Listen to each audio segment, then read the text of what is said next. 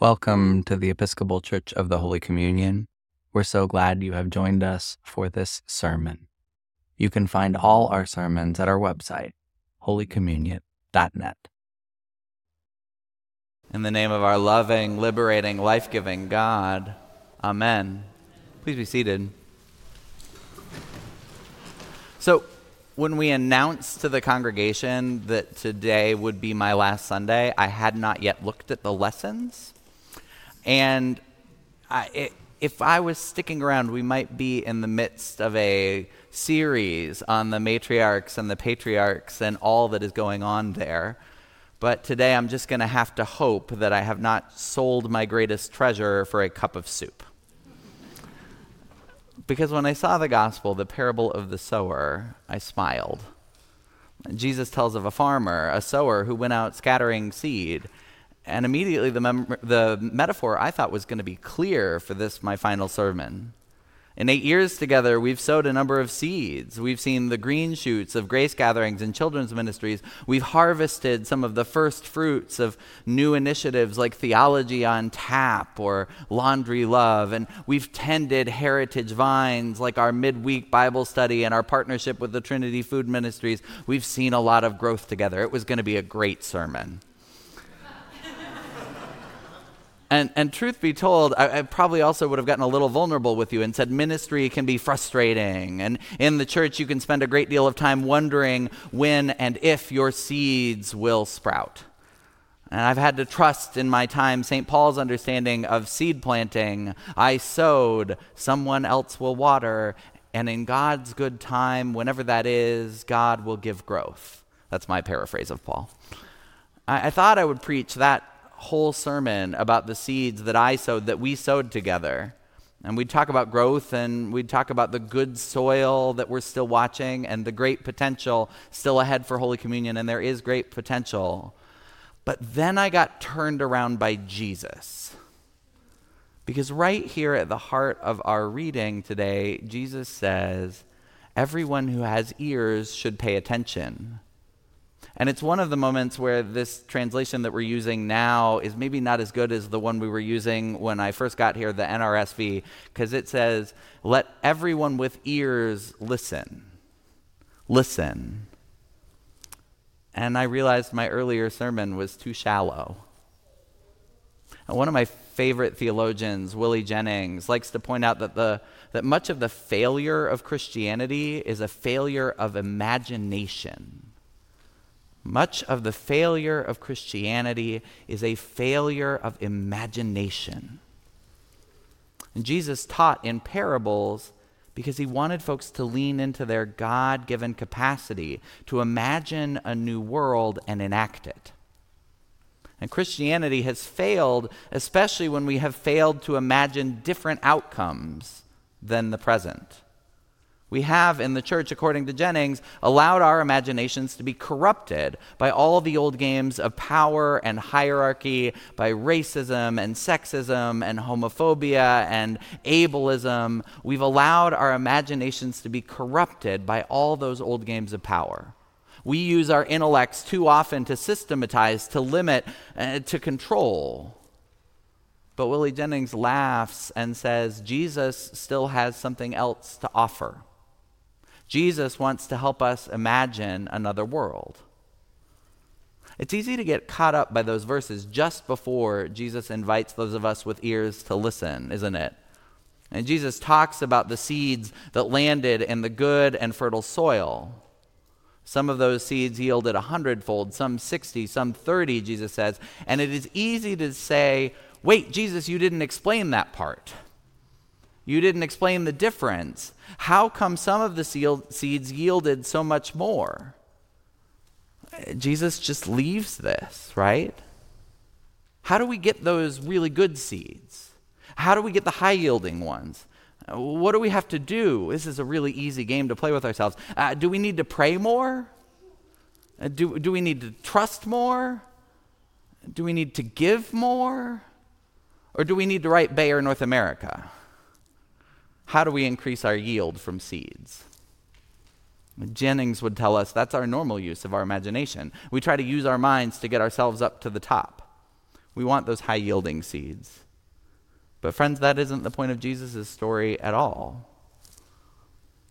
Scripture scholars tell us that Jesus' hearers would have been caught by that line about 30-fold, 60-fold, 100-fold, because the idea that any first century seed would yield 30-fold, 60-fold, or 100-fold would have astonished Jesus' hearers. If your seeds yielded that 30-fold, your harvest would have been enough to let you retire early. 60-fold or 100-fold, you'd go from a subsistence farmer to a wealthy, wealthy human being. There is a miracle at the heart of this story. And I wonder how many of us, like me, failed to hear it on the first go-around. You see, these seeds are not just usual seeds. If you'll permit me, and you probably will because it's my last Sunday, but there's a story about seeds that I will always remember from my time here at Holy Communion. It's one of my favorite stories.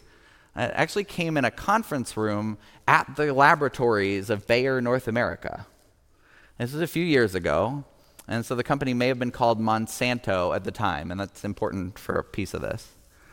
The meeting was during one of the visits from our partners at Cristosal, who they're based in El Salvador, human rights organization. My friend Noah Bullock, the executive director, and his colleague David Morales, who's an internationally known human rights attorney, were here with us.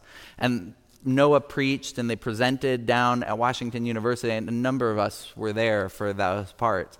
But a small group of us were invited by a member of the vestry up to, I think it was then Monsanto. It was just at the cusp, just at the turn. And we went to go talk to some of the leaders there. And I remember specifically because Noah kept accidentally calling the place Mont Santo, which translates holy mountain in Spanish. And I thought, not quite. But I also had to stifle a laugh every time he did it. In those days, the company was spending huge amounts of time and energy. Maybe they still are, but in those days, they were really spending a lot of energy defending genetically modified organisms, genetically modified seeds. It was big controversy, right? And the scientists that came to meet with us, they came ready to talk about these seeds with us, visitors from a justice organization in Central America. And I think they imagined that the leaders from Cristosal wanted to fight the usual fight, right?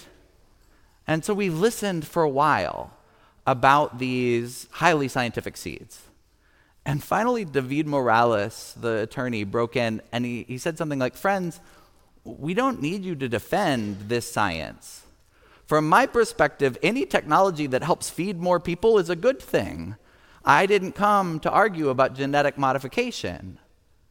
And you could have heard a pin drop in that room. And then Noah spoke up. And he said, after the Salvadoran War, Monsanto, he probably said Monsanto, came to El Salvador. And they bought the family business of the ex-president who had ordered the deaths of thousands. Monsanto paid millions to a war criminal. And Noah then asked gently, did Bayer now have a policy about buying the companies of war criminals? Were there ethics reviews that the company had in place to make sure they weren't empowering bad actors in a local country? Well, the group was not prepared to answer that question. But there was also a real sense in that room that something important had been asked. The question wasn't offered with the hostility the company so often faced in public. The encounter between Central American rights workers and seed scientists, it wasn't the usual encounter, not one you'd usually expect. And so it left us imagining what kind of different world might be possible. And by asking questions outside of the usual fights, could important work for justice be done? And being a fly on that particular wall will always be one of the moments I remember from my time here as your rector. It's a story about seeds. And this parish, at its best, puts all sorts of people together in unlikely rooms. People who are struggling to make rent every month sit across breakfast tables from the professors with endowed chairs at major universities. And brilliant scientists find themselves stripping wallpaper alongside musicians and high schoolers, working to make a house into a home for somebody who's been housing insecure. And moms and grandmas and uncles laugh together as they pray over laundry machines that the quarters will go in and the loads will get done. In this, my last sermon, I want to invite you not to miss the miracle. Don't miss the miraculous harvest that's already in abundance around us. Over these 8 years, we have laughed and danced, we have cried and mourned. I have messed up my lines when reading, and we have stumbled through new music together. God bless Mary Chapman. It's mostly me bringing that new music in that we stumbled on. There are times when it is easy to get caught up in the details. But together, let's take a moment to take stock of the miracle in our midst. The miracle of Holy Communion is love. Simple, but it is a miracle of 100-fold. This is a parish that chooses to lead with love. You do it when you choose to welcome kids who behave exactly like their age. They act their age like my son does every week. And you respond to that with smiles and by reaching out to parents and saying, "You're doing a great job." You lead with love when you make room for folks who overtalk at a Bible study, or when you ask someone who has been especially quiet, "Is everything okay?" You lead with love when you catch newcomers hanging around the edges and walk them right into the center. You lead with love when you, like so many people had happen for them when they first show up at Holy Communion, have Mary Allen reach over and say, "Hey, sit with me. I'll help you deal with this mess of bulletins and books that you got to wrestle through to get through worship here." I really believe that the miracle of this place is love, lavished on strangers and awkward newcomers and awkward longtime parishioners alike. So don't miss the miracle.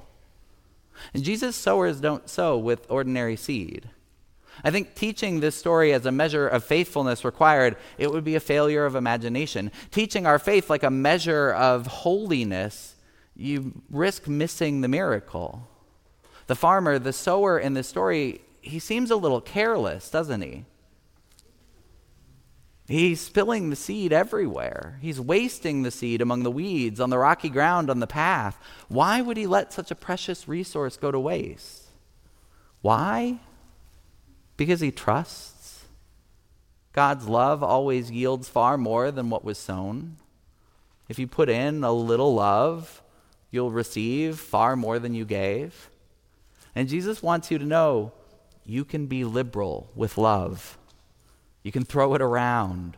You can dance and let the love fly and land where it will. Love that doesn't grow is the anomaly. Don't waste your time worrying about why some of the love didn't sprout. The miracle is that so much love blossoms, you never had to worry in the first place. What world could we imagine if we trusted like the sower? What world could we build together with God if we knew deep down that it would all be all right, that the yield of love will always come? What love-spreading difference will Holy Communion make together next? I look forward to watching from afar the new ministries you next imagine with your next clergy leadership for the sake of your neighbors. My friends, thank you. Thank you for all the ways you have showed me and my family God's world-changing love over these 8 years. Thank you to the vestry members who have led us, the ones who will lead you forward. Thank you to my clergy and lay colleagues who preach and celebrate and lead and dance and work and dismiss us with so much joy and patience. Thank you for welcoming me into this diverse community, for planting some seeds with me, for watering and tending. Thank you for that as well, but know that the seeds that matter most are not projects or programs. Projects and programs like priests come and go.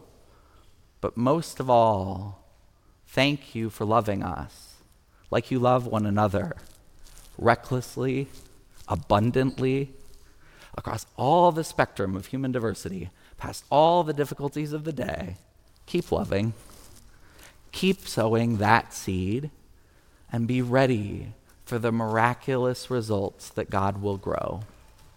Amen.